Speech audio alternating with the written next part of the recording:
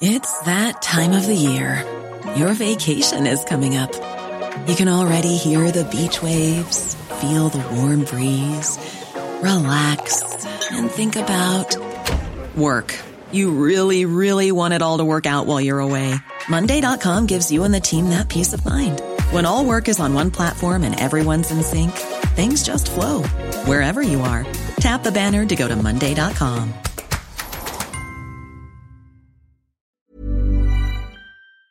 My business used to be weighed down by the complexities of in-person payments.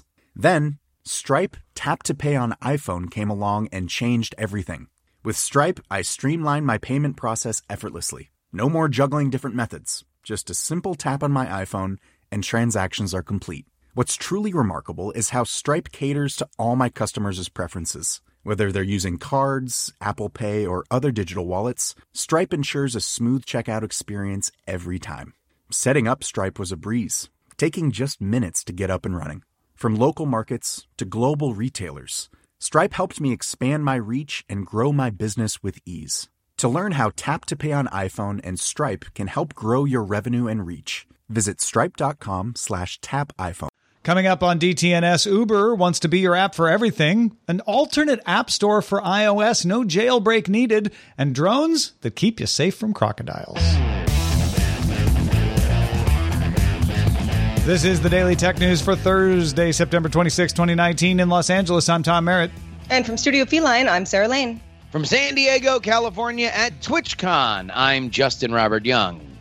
And I'm the show's producer, Roger Chang. If you don't know, we do stream this show on Twitch, and we start before the show where you can hear us talk about Justin's upcoming radio appearance and our thoughts on music cues on radio. That's all available on Good Day Internet, which you can also get by becoming a patron at patreon.com/DTNS.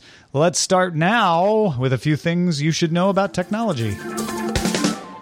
Indonesia ride-hailing company Gojek launched a video streaming service called GoPlay, featuring exclusive access to hundreds of movies and TV shows and some shorter clips in a library of its own. Gojek began testing GoPlay with select users back in June, focusing on local content in the country. Gojek has partnered with major local production houses such as Base Entertainment, Kalyana Shira Films, and Warhana Creator for production of original titles. Cloudflare, Chrome, and Firefox are all adding support for HTTP3 today. Cloudflare enabled the option on its dashboard, and you can enable it in Chrome, Canary, and Firefox. They will get a nightly version of this autumn, and HTTP3 is a complete rewrite that uses QUIC instead of TCP and builds in TLS encryption. TechCrunch's Brian Heater reports his new and improved Samsung Galaxy Fold has an unintended brightly colored amorphous blob on the screen. After 27 hours of use, he guesses it happened from pressing the display to close the device. Samsung has since got the device back and will be taking it apart to find out what went wrong. Heater did not have a broken Galaxy Fold the first time around, so maybe they just didn't want him to feel left out. Microsoft General Counsel Dev Stalkop said in a blog post that Microsoft is challenging a federal judge's order that forbids them from telling a corporate customer about a warrant requesting its data, something referred to as a sneak and peek search. Microsoft believes that the practice is too widespread and is appealing a loss of its challenge to the secrecy order in September of 2018, arguing that the warrant for emails, text messages, and voicemails associated with two email addresses was overly broad. The account owners are accused of wire fraud and money laundering and conspiring to contravene U.S. sanctions. Huawei founder and CEO Ren Zhengfei said Thursday that it will produce 5G base stations free of U.S. parts and 1,000 5G stations per month starting in October, and plans to produce 1.5 million base stations next year. Huawei president of corporate strategy Will Zhang said performance of the new base stations is, quote, no worse, end quote, than those made with U.S. parts. And Microsoft announced the beta for Xbox Action for the Google Assistant, now available with a general release expected this autumn. This lets gamers turn on or off their Xbox, launch games or apps, and play or pause content from a Google Home device or through the Google Assistant app. You can customize the name of connected Xboxes as well as assign them rooms designated in the Google Home app. Microsoft previously released Xbox skills for Amazon Voice Services and Cortana. So there you go. All right. OnePlus had their big announcements. Let's start by talking about one of those, Justin. You're gosh dang right, Tom. OnePlus announced that the OnePlus 7T phone, a slightly smaller and less expensive version of the OnePlus 7 Pro, the 7T has a 6.55-inch 1080p OLED panel with a 29 aspect ratio and 90 hertz refresh rate. It has an optical fingerprint sensor in the display and a small notch on the front-facing camera. On the back, it has 3 cameras, standard, ultra-wide, and telephoto. Its wired charging is 23% faster with the 7T Pro, although it does not have wireless charging. It uses USB-C, but does not have a headphone jack, and they aren't going to give you a dongle neither. The OnePlus 7T with Android 10 will be available in gray or blue October 18th. For $599. Yeah, man. Good price for the specs. We know a lot of folks in the audience love OnePlus phones. Great price for these specs. Pretty solid, well beloved. Everyone talking about that 90 hertz refresh rate. Most of the reviews I read just kind of gushed about how smooth the phone worked and how good it looked for $599. I think that price point just puts rose-colored glasses on people's faces. Yeah, look, I mean, the feature to me about the new iPhone is the fact that those 3 cameras really do functionally change the way that you take photos. If you can get that for a fraction of the price, well, friends, you got a stew going. Yeah, and OnePlus fans particularly were very proud of having headphone jacks for a while. So I don't know how they're going to take this. Like, it's not the first time they've sold a phone without a headphone jack, but this is the big entry into the U.S. market. The OnePlus 7 Pro was sort of the international version of this, and it's OnePlus is a Chinese company. I want to point out that it's Huawei under the gun, ZTE has had its troubles, but OnePlus has seemed to carry on just fine without running into a lot of the controversies.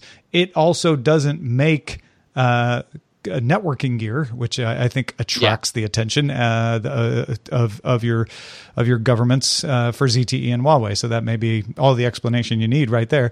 But well-reviewed and well-priced phones from OnePlus. Yeah, and I mean, without the wireless charging, for the most part, this is any flagship phone. It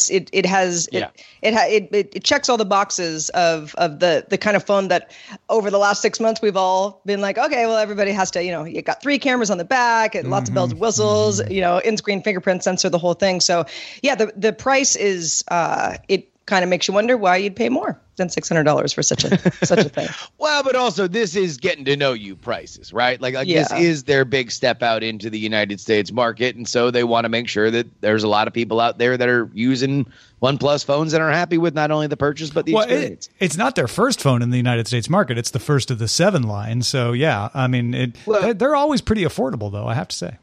No, that is part of their brand, but they I think that this is in line with how they want to work here in the States.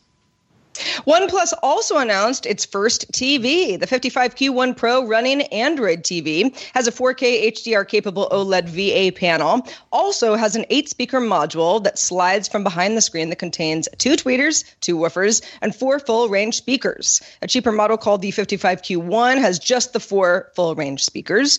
The remote includes a Prime Video button and also a mic for using Google Assistant. You can also use an Android app from OnePlus called Connect to control the TV that way. At launch, it won't support Netflix, although OnePlus does say it hopes to fix that by October or November of this year. The 55Q1 4-speaker model will sell for 69,900 rupees. That's about $985 US. And the 8-speaker Pro for 99,900 rupees, or about $1,400 US in India. Yeah, so this is a quantum dot, so technically a QLED panel, and by all QLED, sorry. Yeah, by all accounts, a nice looking panel. Now they're only marketing this to India. This is OnePlus's first venture into televisions. I think it's interesting that they're trying to split their loyalties by saying, yes, we'll use Android TV, so Google Assistant, but don't worry, Amazon will put a Prime Video button on our remote for you. That always kind of bothers me because those remotes age, and eventually, I'm not saying Prime Video is going to go out of business, but at some point you're like, why do I have an MGO button on my Roku remote? Like, yeah, I know. Hey, big shout out to everybody with RDO buttons on their Roku controllers. Yeah, exactly. But it looks like a decent TV. So Godspeed OnePlus on entering the television market. I think I was expecting these to be at a little lower price point. This doesn't seem to really compete with the TCL price points as much to me, but it's close. It's close. I mean, but it's kind of like they go from one rapidly commoditizing market in smartphones to by far the most commoditized market in televisions, which has been, at pretty much rock bottom, margins for a decade and a half now. Well, and OnePlus can also say, there's an included soundbar essentially within this television, which can drive the price up a little bit. That's a good point. That 8-channel or that 8-speaker soundbar is pretty sweet. That makes a big difference. All right. We have some research on moderation effects. In January, WhatsApp limited how often messages could be forwarded to 5 groups instead of the previous 256 groups. The idea, by reducing the amount of groups you could forward to, was to slow the spread of disinformation. MIT researchers have studied what effect, if any, that change had. Co-author of the preprint of the study, Kiran Jaramella, is from India and said the general consensus of people she talked to during the Indian election was that it didn't affect things much. So the perception was, I don't know that it did anything. WhatsApp says that when they put the limit in place, it reduced the total number of forwarded messages on the service by 25%. So what did the study do and what did they find? Researchers joined thousands of public groups across Brazil, Indonesia, and India in order to be able to collect 6 million public messages. Remember, WhatsApp is end-to-end encrypted, so they had to find public groups to be able to do this. They used those public messages to rebuild the network and run simulations using different forwarding limits. So they knew what the messages were, where they'd been forwarded from, and they could model that network and say, okay, what if we had limited it more? What if we had limited it less? Under the 5-group limit, they found that 80% of messages died within 2 days, leaving 20% to reach the full network. So it definitely had an effect. However, the researchers say the data indicates that directly limiting specific messages or people could add to the effectiveness of this. So they're saying, yes, definitely had an effect, probably more than people perceived. But if you really want to shut stuff down, you're going to have to target it more specifically. This is a fascinating case because to refresh folks as to why these moderation rules were put into place, there were rapidly spreading mobs that at times could even end people's lives. Like it was literal mob justice that was being round up because information spread as fast as it did.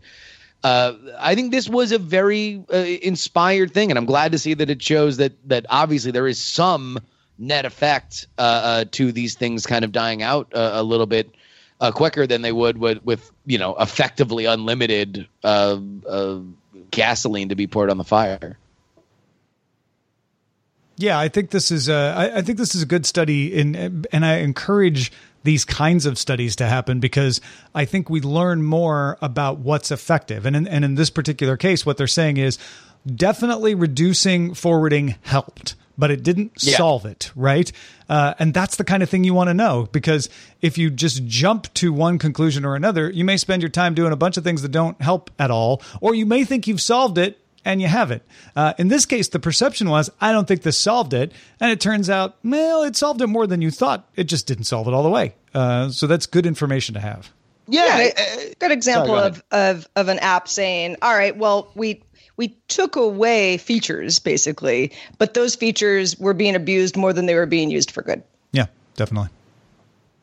At an event in San Francisco, Uber announced it's overhauling its ride-hailing and food delivery services into one unified app with new safety features, new options for bikes and scooters and public transportation, and virtual restaurants. Uber CEO Dara Khosrowshahi is calling it the operating system for your everyday life. Now, when the app launches, users will see two boxes, either get a ride or order food. A new opt-in 4-digit PIN verification system is going to help riders make sure they're getting into the right vehicle. A second safety method, which is rolling out in the next few months, uses ultrasound waves to automatically verify that you are indeed in the right car.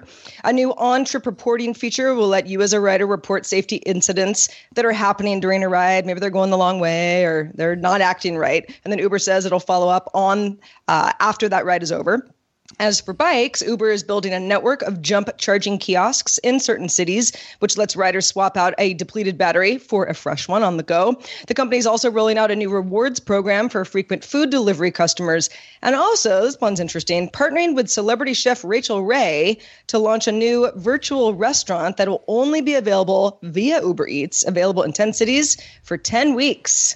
So it's Uber Eats pop-up store. Yeah, no, well, it's something that a lot of these food delivery places have been taking advantage of, and a lot of people have been building them for things like Postmates and Uber Eats, where we're not going to have a place for people to sit. We've talked about that on DTNS before. So this is Uber partnering with a big name to do that, to kind of make a splash. I think that's super important. The other thing that's really interesting here is that safety thing. Let me get to that in a second. The other thing that's really interesting here is that really Uber is trying to become a super app. We've talked about this multiple times on the show. WeChat is kind of emblematic of this, but there are other examples around the world where they are the app for everything that you do in your life. You don't leave home without your WeChat app in China because you can do so much with it, order food, pay for things, etc. Uber is trying to be the company that can be that app in the US. Facebook has tried it. Others have tried it. It just hasn't taken off here the way it has in China. But I think maybe this is a better way to do it, which is, okay, you don't want to pay for everything or do everything like that in this app yet, but you do like food delivery. What if we try combining the app? Now, if you don't see this combination, apparently Uber isn't rolling it out to everyone. It's kind of an A/B test. But I'm very curious how many people they can get inside the app, because the other thing they're doing here is adding transit directions and adding a competing scooter service. Lime Scooter is also part of this. So the idea being is when you say, okay, I want to take a ride, I want to go somewhere, you put in your address, and it will not just help you get an Uber to that place. It'll tell you, oh, it's faster if you get an Uber to this train station and then take the train, maybe even get an Uber on the other way or grab a Lime Scooter on the other end. And that starts to sound like a pretty compelling reason to use the Uber app suddenly. It's also a diversification of Uber's business model, which is something that they made a very big point about when California passed that law that would reclassify their independent contractors that they work with as employees. So, cynical rant over. I do believe that this is where they should be going. I mean, look, the idea that they were going to always make the ride sharing a part of this business, the core, was dependent on a lot of things up to and including autonomous vehicles. Obviously, that has not shot up at the trajectory that they might have hoped 5 years ago. And so now they look at, all right, well, what works for us? And here's the reason why this feels like more of a good step than, let's say, Facebook stapling on a bunch of other services, is that people like Uber. People like Uber Eats. Now, they might have moral questions about it, or they might have a different idea about whether it's good for them. But there's no doubt that a food delivery is something that people like, and reintegrating that along with the scooters is just a good idea. This is also something that Lyft has done. Although Lyft deployed their own fleet of scooters, at least in the Bay Area, that you can get through their app, and now Uber's taking advantage of not only the scooters that they themselves own, but also Lime, which has a tremendous footprint. Well, and it's advantageous for Uber, who, yes, has had a PR issue for the last several years for a variety of reasons, to get people to say more and more, oh, how should I get there? Uber will tell me. Is it a subway bus? Is it a competitor scooter? Is it an Uber car itself? it becomes sort of like the Q-tip or Kleenex of transportation. And then while you're in there, you might get some food and spend more time in the app in general. And so it is like it's a big shift into, we want you to think of us as a place where you do lots of things, whether or not an Uber driver is actually picking you up. Yeah, I mean, they're not really adding a whole lot of new features, honestly. They're repackaging them, and I think that's significant. I'm curious what other services they come with. Remember, Uber, under the previous CEO, was often trying stuff like, what if we do this? What if we do that? Let's roll out a test service. I wonder if some of that stuff has still been incubating. I'll tell you what's been incubating, Tom. Crocodiles in Australia. The Australian state of Queensland has started a project to detect and alert tourists about crocodiles. The Ripper Group makes the Westpac Little Ripper drones, which work with Amazon Web Services to reduce delays in transmitting footage. An algorithm developed with the University of Technology in Sydney identifies 16 different marine life with 93% accuracy. It previously was used in a test to identify sharks in New South Wales and has been tuned to tell crocodiles from mangroves in Queensland. The Queensland government data shows 11 crocodile attacks since 2011, 4 of which were fatal, Tom. I mean, no jokes, right? With a fatal crocodile attack. On the other hand, this is a lot of effort going to prevent a very small data set of risk. Most people in Queensland don't get attacked by crocodiles. But you want to know what? No, I think let's keep it that way, huh? Okay, let's make it zero. Sure let's bring it down from crocodiles. Yeah, I'm with this 150%. I'm from Florida. I know what wildlife that can hurt you looks like. Sure. I understand that is a low grade panic for some people. This just gives you a little bit of peace of mind. Tip of the cap to you, Ripper Group of Queensland, Australia. Yeah, this is. I can't find fault with this. You know, I mean, yeah, there aren't a lot of people truly in danger from crocodile attacks, but nothing helps tourism more than peace of mind. And if Queensland wants to get people to visit and they're like, look, we have drones in the skies preventing you from being attacked by crocodiles, most tourists will say, wait, I was at risk of being attacked by crocodiles? Why am I coming here? No, wait. They'll say, oh, I feel safer. I will vacation in Queensland now. I'm just saying, if Amityville had this technology, Jaws would have been a short film. Yeah. I mean, it worked in New South Wales. It'll work in Queensland. This is, I believe, Australians in the audience, please let us know if we're right about this. This may be the most Australian story we've ever covered on Daily Tech News Show.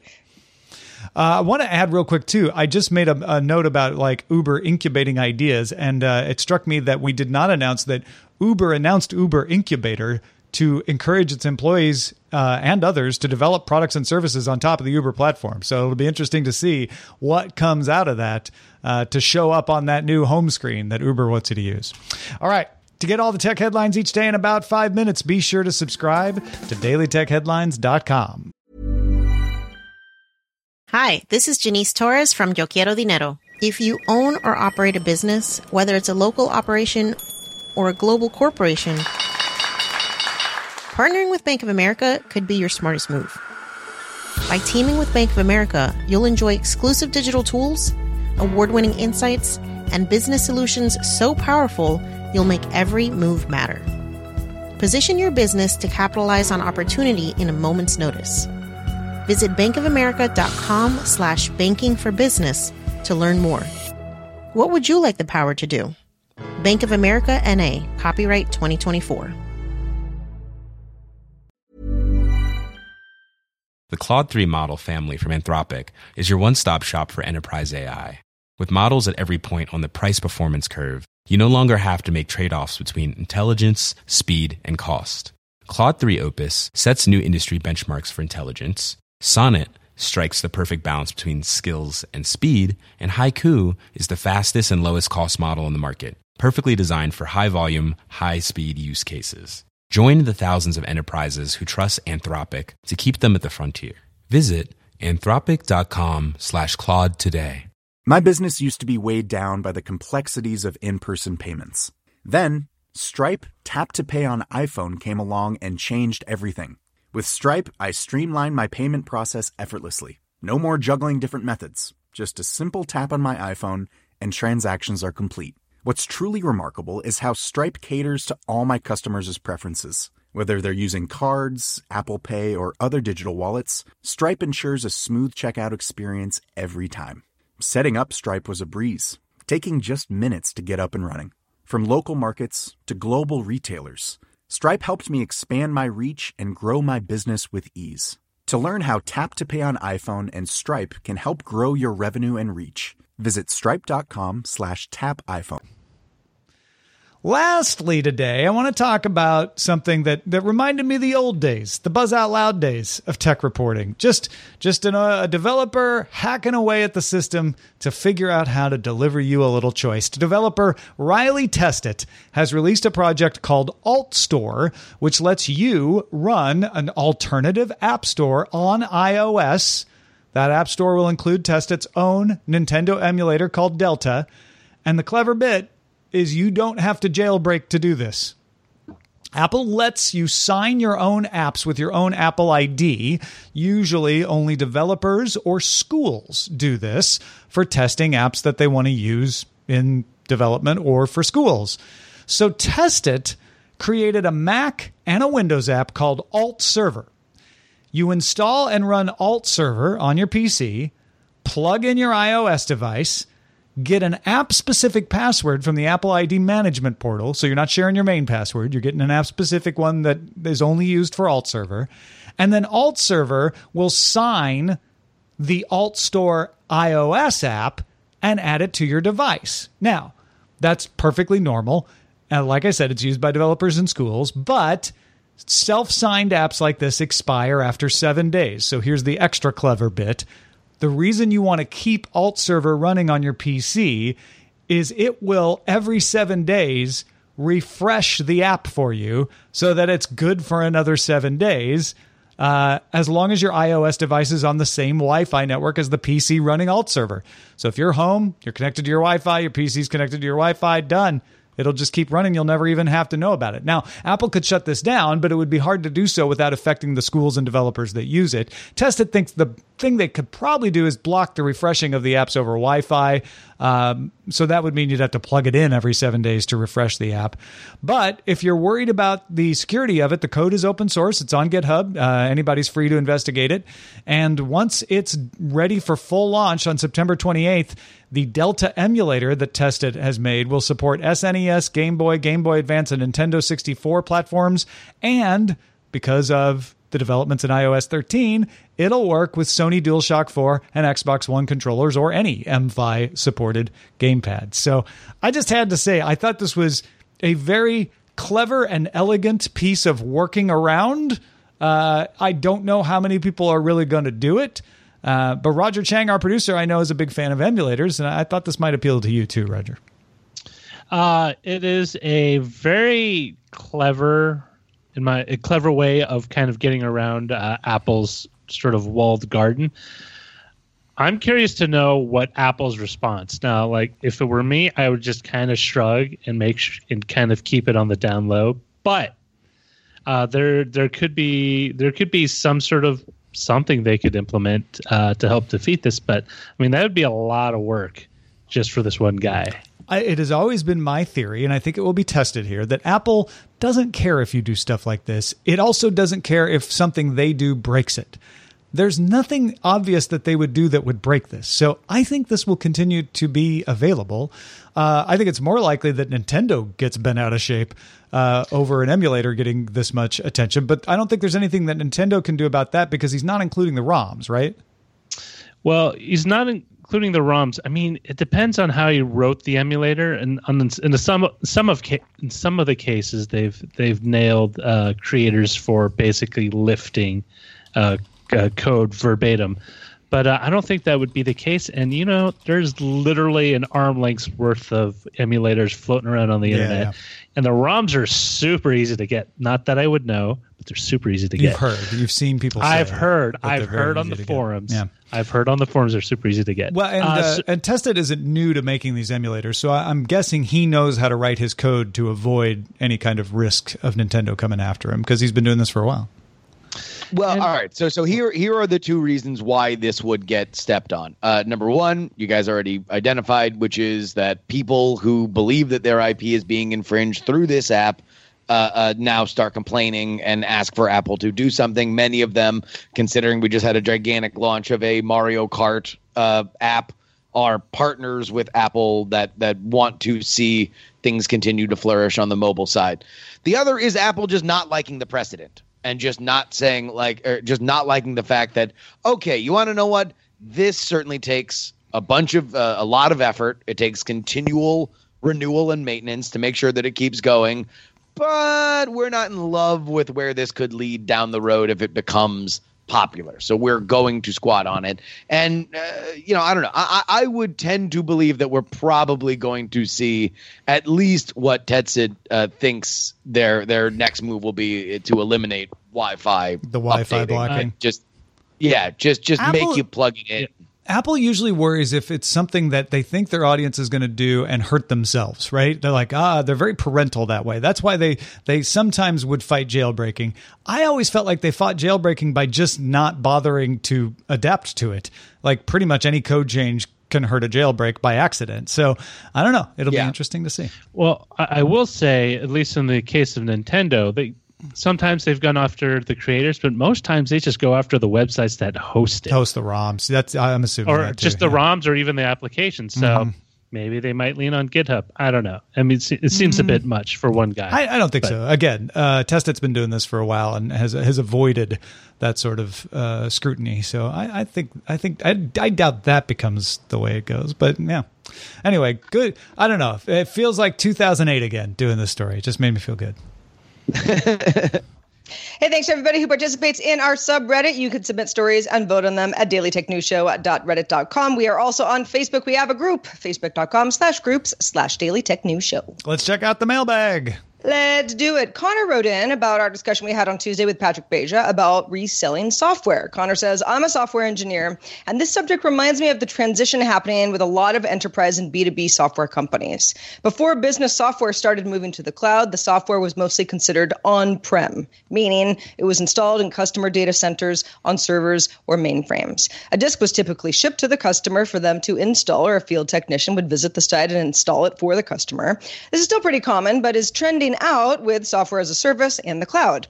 It wasn't the software that was sold to the consumer, but a perpetual license, which gave rights to the consumer, allowing them to use the software, and that agreement typically came with somewhere between 1 to 3 years of updates and support.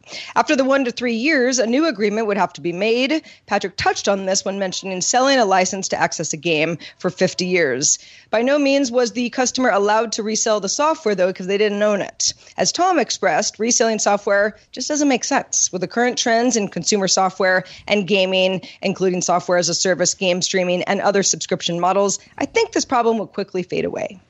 Man, no, that is a great analogy, and bringing in that B2B perspective on it is very valuable. Thank you, Connor. I think Connor wins Best Written Email of the Week here.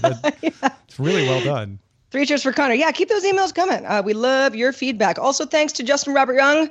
Always good feedback on the show. Justin, where can folks keep up with the rest of your work? Oh, well, I don't know if you guys have noticed, but in the world of politics, there's been quite a lot of news. So here's what I would suggest you do. Number one, go to your closest podcast player or store and find the Politics podcast, and sign up for my free political newsletter at freepoliticalnewsletter.com. And if you are at TwitchCon, you might see me. But more than likely, I'll be at the lobby bar playing Hearthstone. So just come on and tap me on the shoulder. I swear I won't bite. Excellent. Folks, we are just in the waning days of the old Patreon rewards. October 1st will be the last time we deliver the old slate. And starting on October 1st, there's a whole new slate that people will sign up and get. If you want to know what that new slate looks like, you go to dailytechnewsshow.com/Patreon. I mentioned we love feedback, and our email address is feedback@dailytechnewsshow.com. Keep those emails coming. We're also live Monday through Friday. That's 4:30 p.m. Eastern, 20:30 UTC. And find out more at dailytechnewsshow.com/live. Back tomorrow with Lamar Wilson and Len Peralta illustrating the show. Talk to you then. This show is part of the Frog Pants Network. Get more at frogpants.com. to have enjoyed this program.